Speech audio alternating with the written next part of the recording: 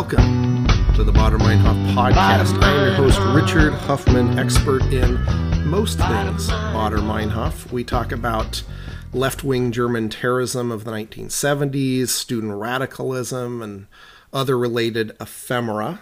Not an expert in everything, and that brings us to today's subject, Heinrich Böll and Springer Press. And I have an interview today with Professor Carl Tighe, a creative writing professor, and he's also an author and a playwright based at the University of Derby. And we're talking about a recent article that he wrote about the Nobel Prize winning author Heinrich Böll and the conservative German press that was sort of the bête noire of the left wing in Germany in the 60s and 70s. It's kind of a fascinating conversation. And I actually learned a lot. I know a lot about this subject, but I learned a lot speaking with him and reading about this subject in the article he wrote. I've linked to it in the show notes for this podcast. So if you go to my website and go to the podcast link, and I'll have a link under the actual podcast link that's up there, and probably on the homepage as well, if you want to read more about it. It's fascinating. It's all in English, because I know most of my listeners are English folks. But anyway, without further ado, I want to present my interview with Professor Carl Tighe of the University of Derby. So we're speaking with Professor Carl Tighe, who teaches at creative writing at the University of Derby or Derby. How do you pronounce that over in the UK? Derby. Yes. The only thing I know about Derby is that's where the famous soccer team is from, right? Yes. We have a soccer player here that's like a Seattle legend that he played there in the 70s, Alan Hinton, but he's been here for like the past 30 years. So we love him. And that's the only connection I know about that. But you're a professor there. You teach creative writing, and you also wrote kind of an excellent piece recently about the Springer Press and Heinrich Böll. Yes. So who was Heinrich Böll? Why was he such an important figure in post-war Germany? He's an interesting character. He's one of the leading post-war writers in that period that Germans often refer to it as rubble literature. And it's a group of writers mainly centered around a small group of writers called Group 47. They started writing together in 1947, and it includes Günter Grass and several other people. Mm-hmm. And they were mainly writers who had decided that somehow they had to confront recent German history, and they had to find a way to remake German literature. And Böll's an interesting character because he had a rather difficult career up to this point. He'd been conscripted into the army as an infantryman. He'd been wounded twice. He'd deserted twice. He was lucky they didn't shoot him. He'd finally been captured by the Americans and then was released. But I think he was very unhappy with the way that the denazification process had gone, and was not very happy with the way that Germans were dealing with their recent history. And he and a group of writers started to write stories about German history, about their experience, and they rather clashed with the Springer Press.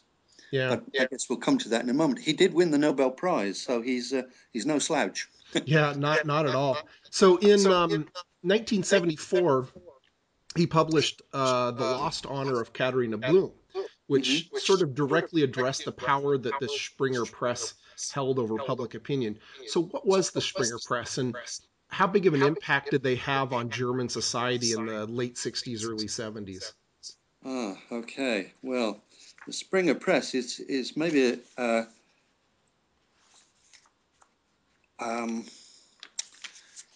it's a little bit difficult for us at this distance to appreciate the impact that the Springer Press had. Springer himself had started in Hamburg in the 1940s, and he'd started out with a small radio magazine called Hör zu, which means something like tune in. And he'd very quickly got a circulation of about 4 million for this thing by the late 60s. And on the back of that, he began to build up an enormous press consortium, really. And it's been said that something like 57% of all Germans read some item from the Springer Press every day. 57%. Astonishing.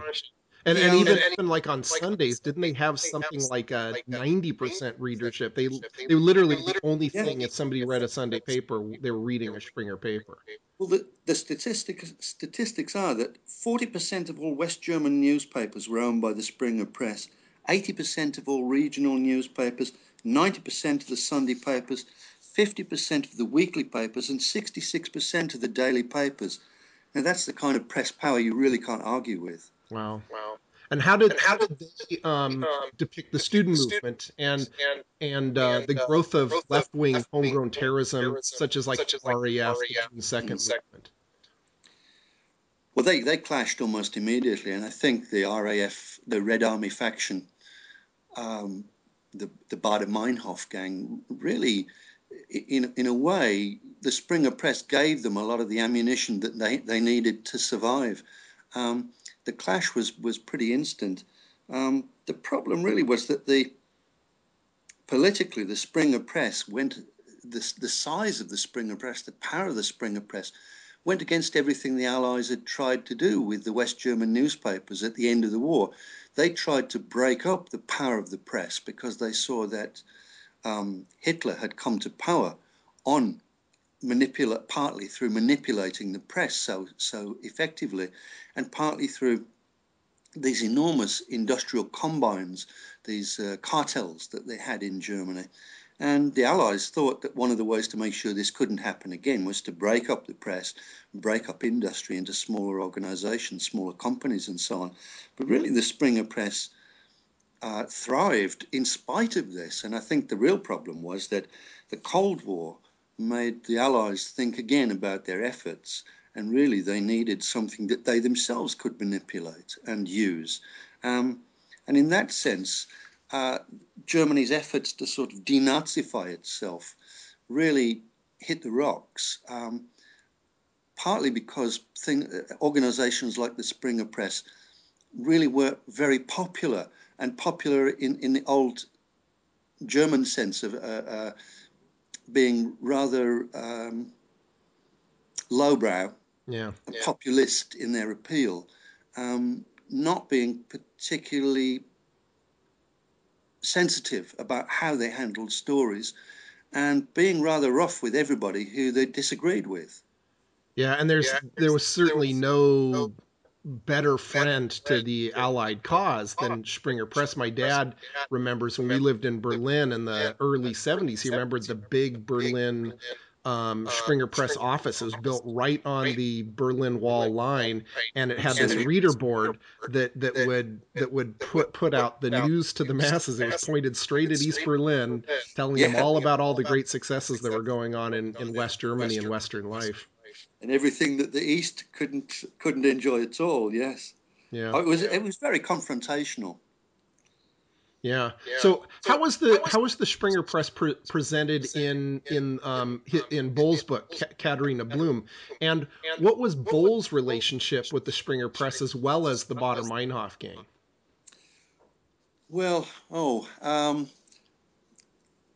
let's take that in parts. Really, I think Böll's attitude was that the Springer Press had really uh, attempted to try the Baader-Meinhof gang in the papers before they'd even been caught. Before they'd come to court, they were found guilty. And I think Böll really was a bit of an idealist. He felt that it was more important to work out why the Baader-Meinhof gang were doing the things they were doing.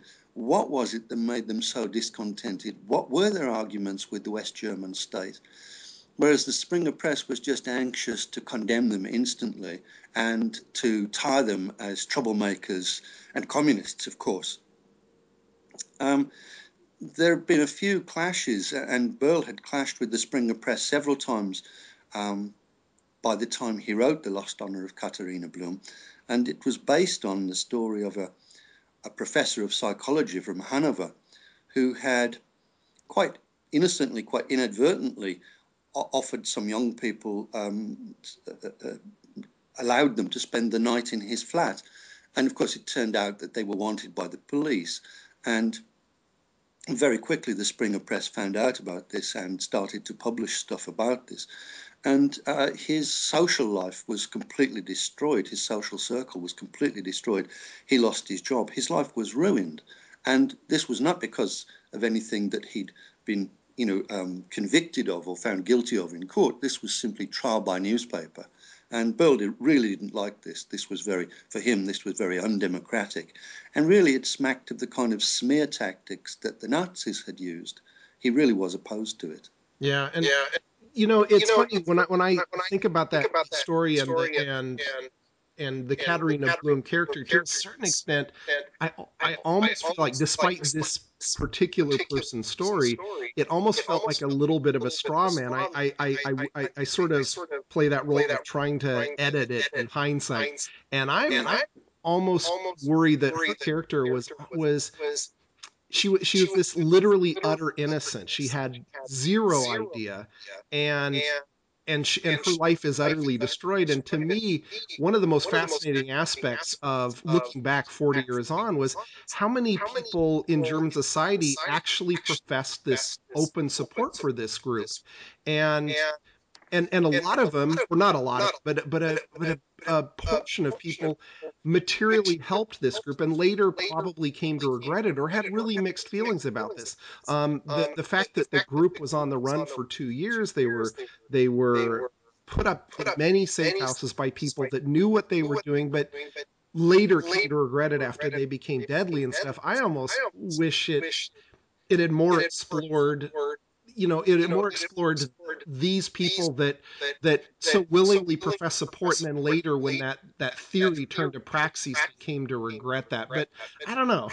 What do you think? Do you find his arguments powerful, or is it kind of like the perfect exploration as it is?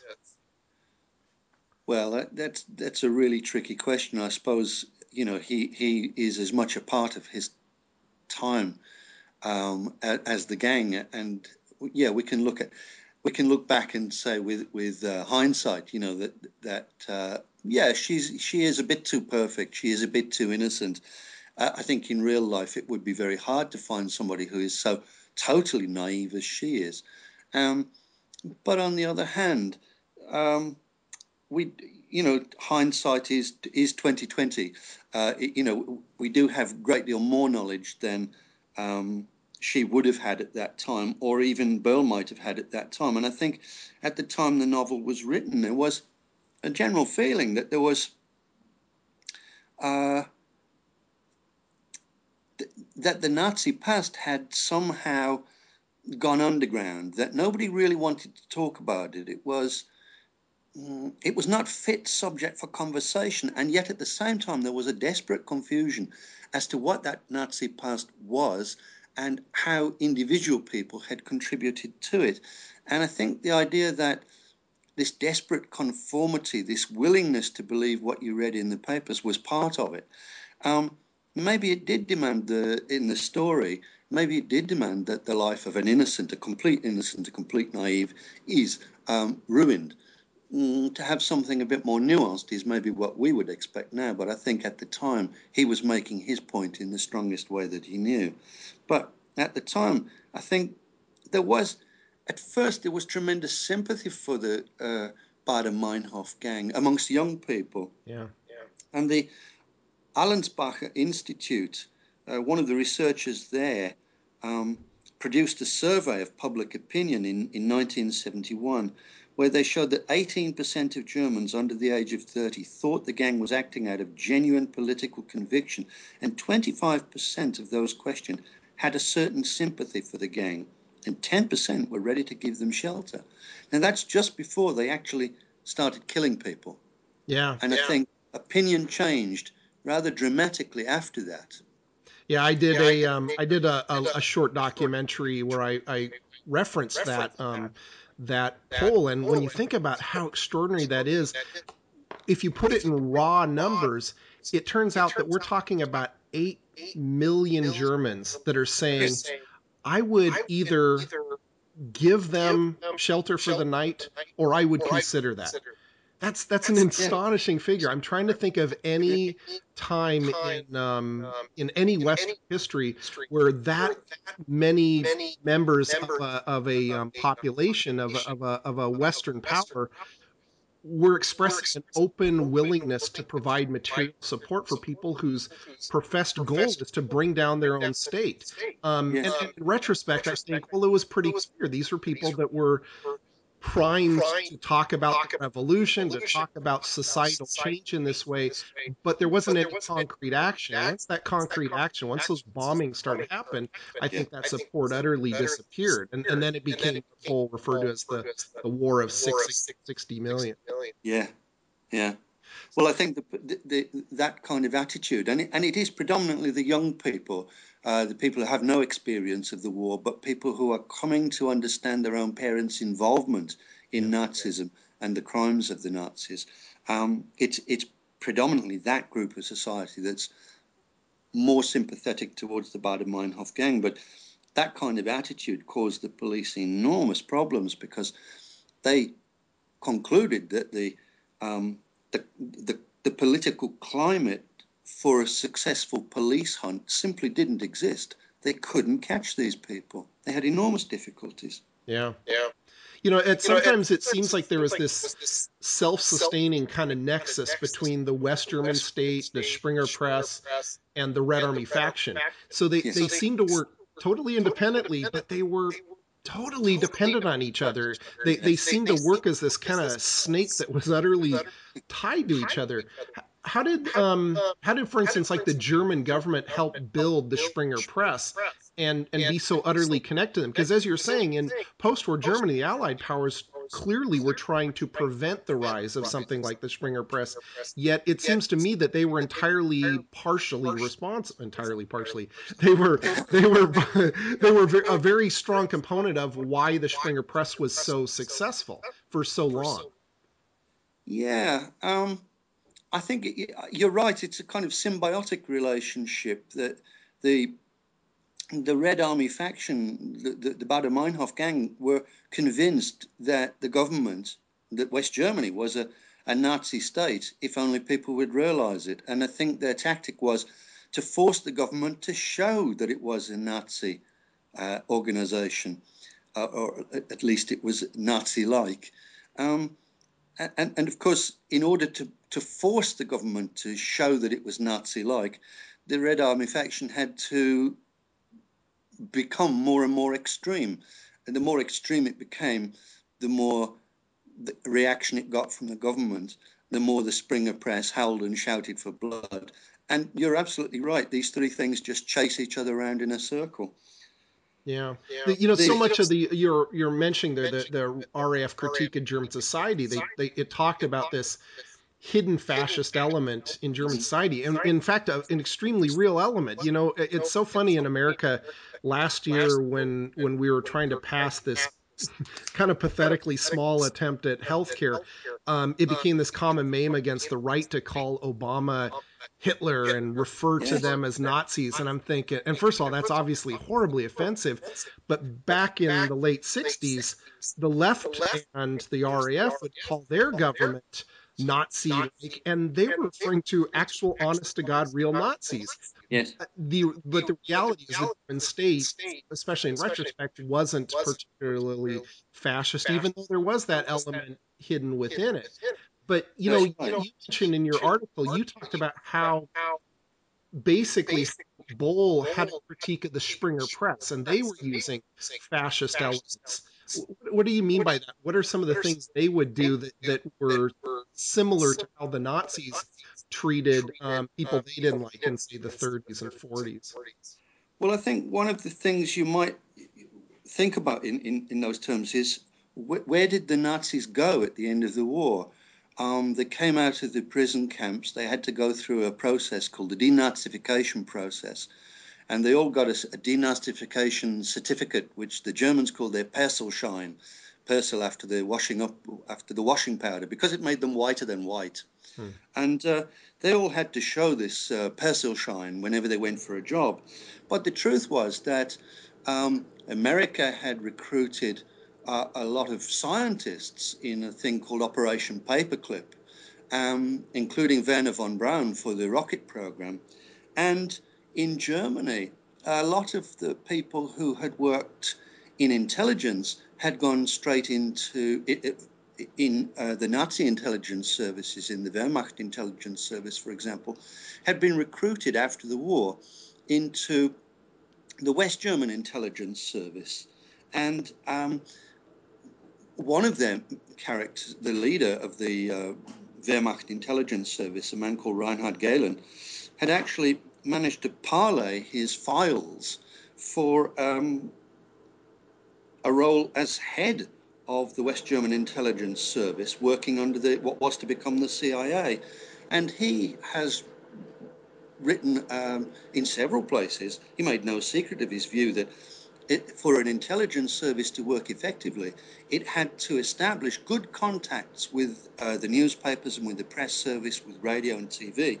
And he said, and this is a quote, "Obviously, any such links with the press and other mass media have to be handled very gingerly if there are not to be misunderstandings." Now, that's a very nice and very typically Nazi use of language, that you disguise what you're really saying very carefully. But what he's talking about is getting his own men in.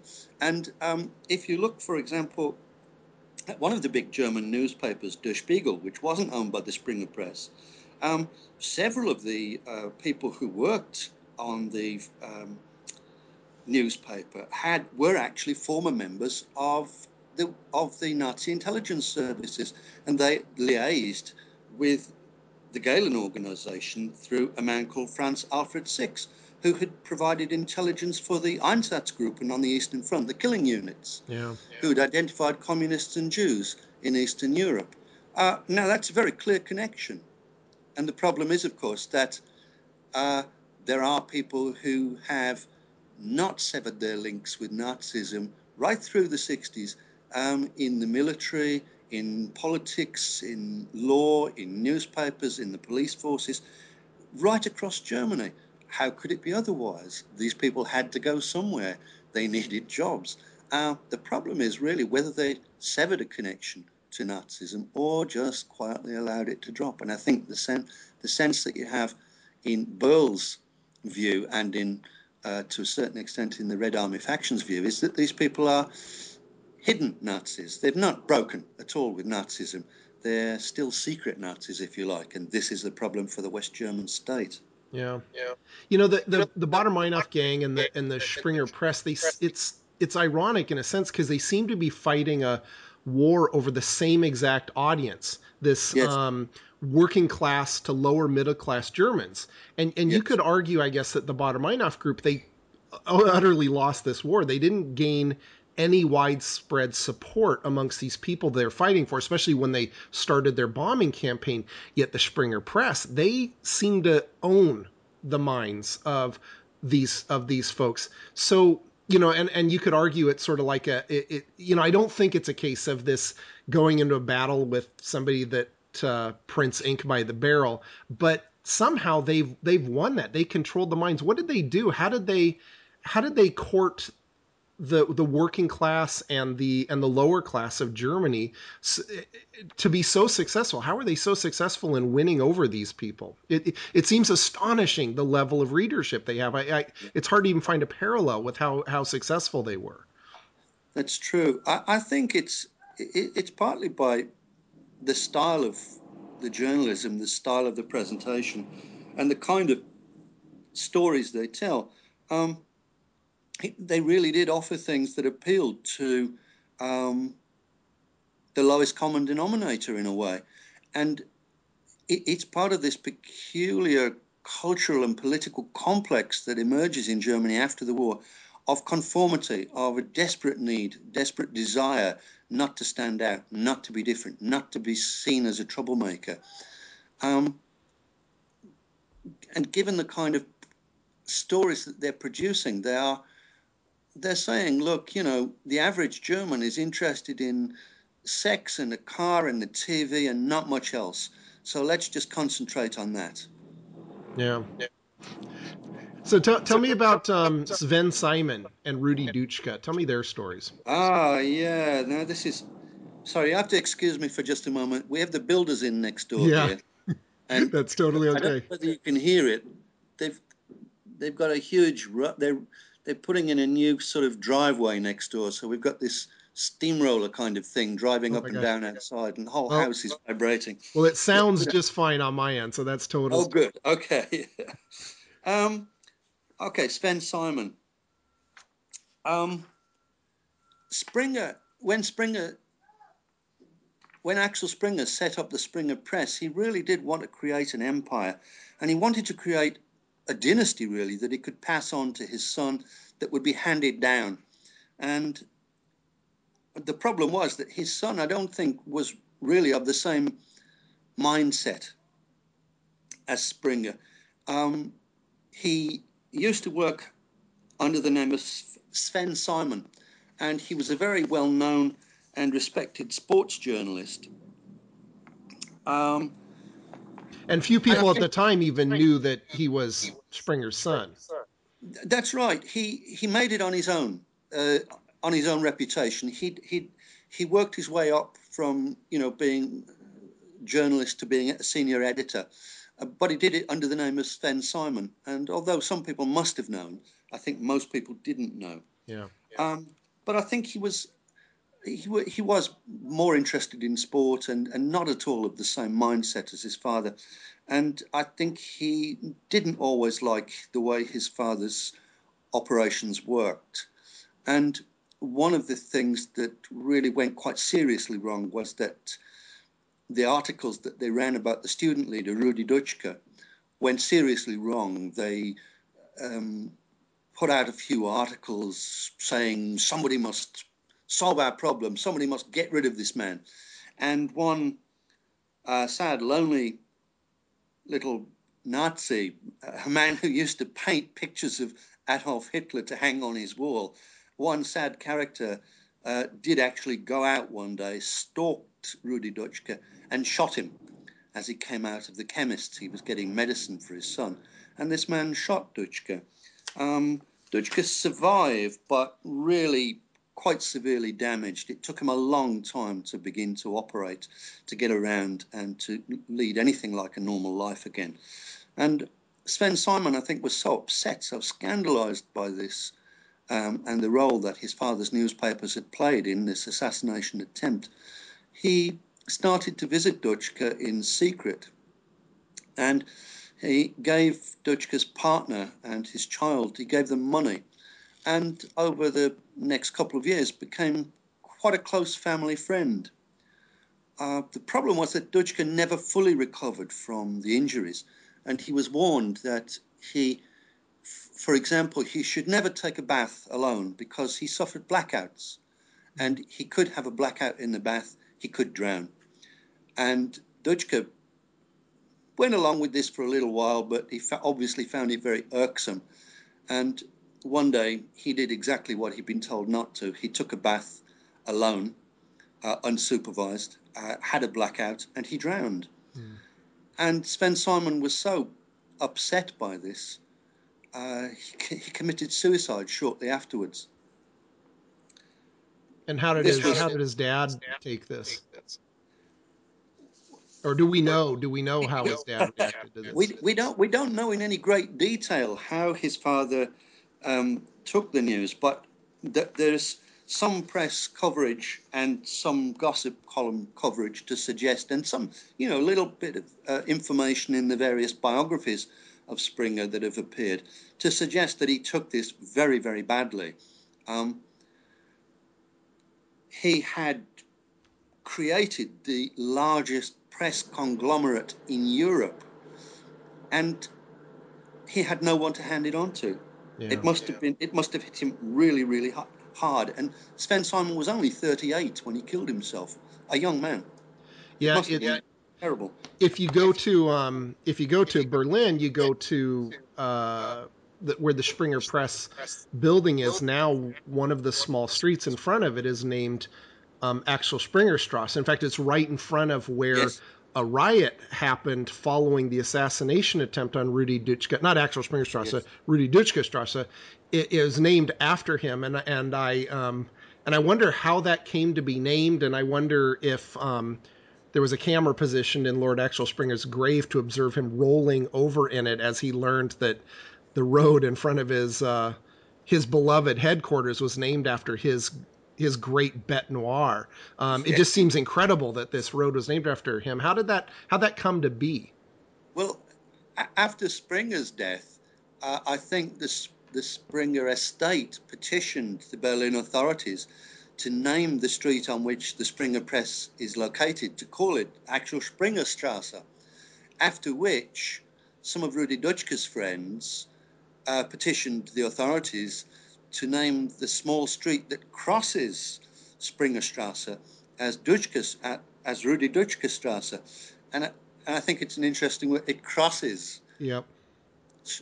Springerstrasse in a sort of very nice metaphor, in a way that they had crossed in real life too.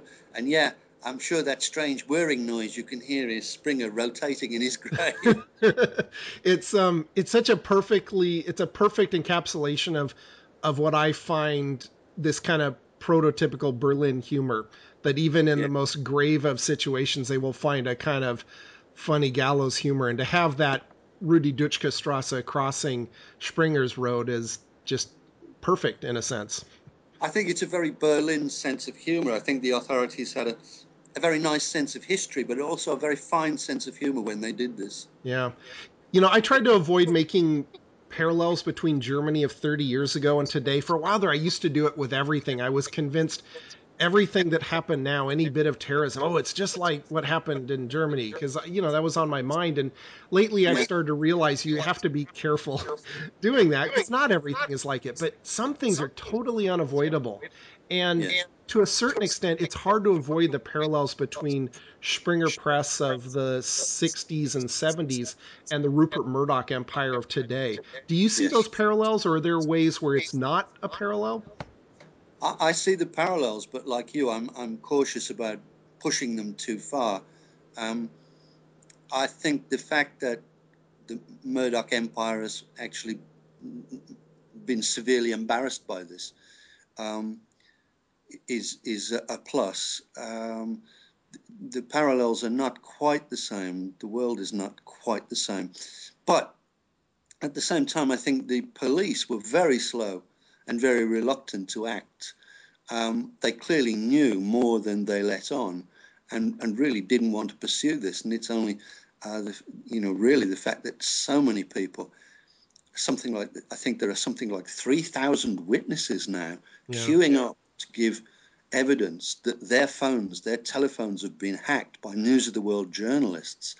Um, this is this is more active citizenship. Okay, it may come out of a kind of celebrity status for some of them, but there are some really sad and very awful cases there. People, who've lost children, whose phones are hacked, whose private messages are um, taken. Um, these are some desperate invasions of privacy, but at the same time, it's not quite in this. It's not. The parallels are not quite the same. Yeah, they don't seem to have the overall scope of power or of mind control that builds seem to have over such a huge swath of the German population. Yes. They may be more effective in targeted ways, but it's hard to picture the Murdoch Empire, for instance, having 50 to 90% of the eyeballs reading newspapers just reading a Murdoch paper, for instance. Well, I think one of the maybe one of the upsides of the information superhighway is that people get their information, people communicate in diverse ways, and that kind of monopoly, you have to work very, very hard, and diversify incredibly in order to control that proportion of the total communications system. In Hitler's day, radio and newspapers were it. Television barely existed. Um, mobile phones didn't exist, you know. In that sense, the world is a rather different place. Yeah. So what drew your interest to Heinrich Böll and the Springer Press? Well, it was Böll, really. I'm mainly interested in writers, so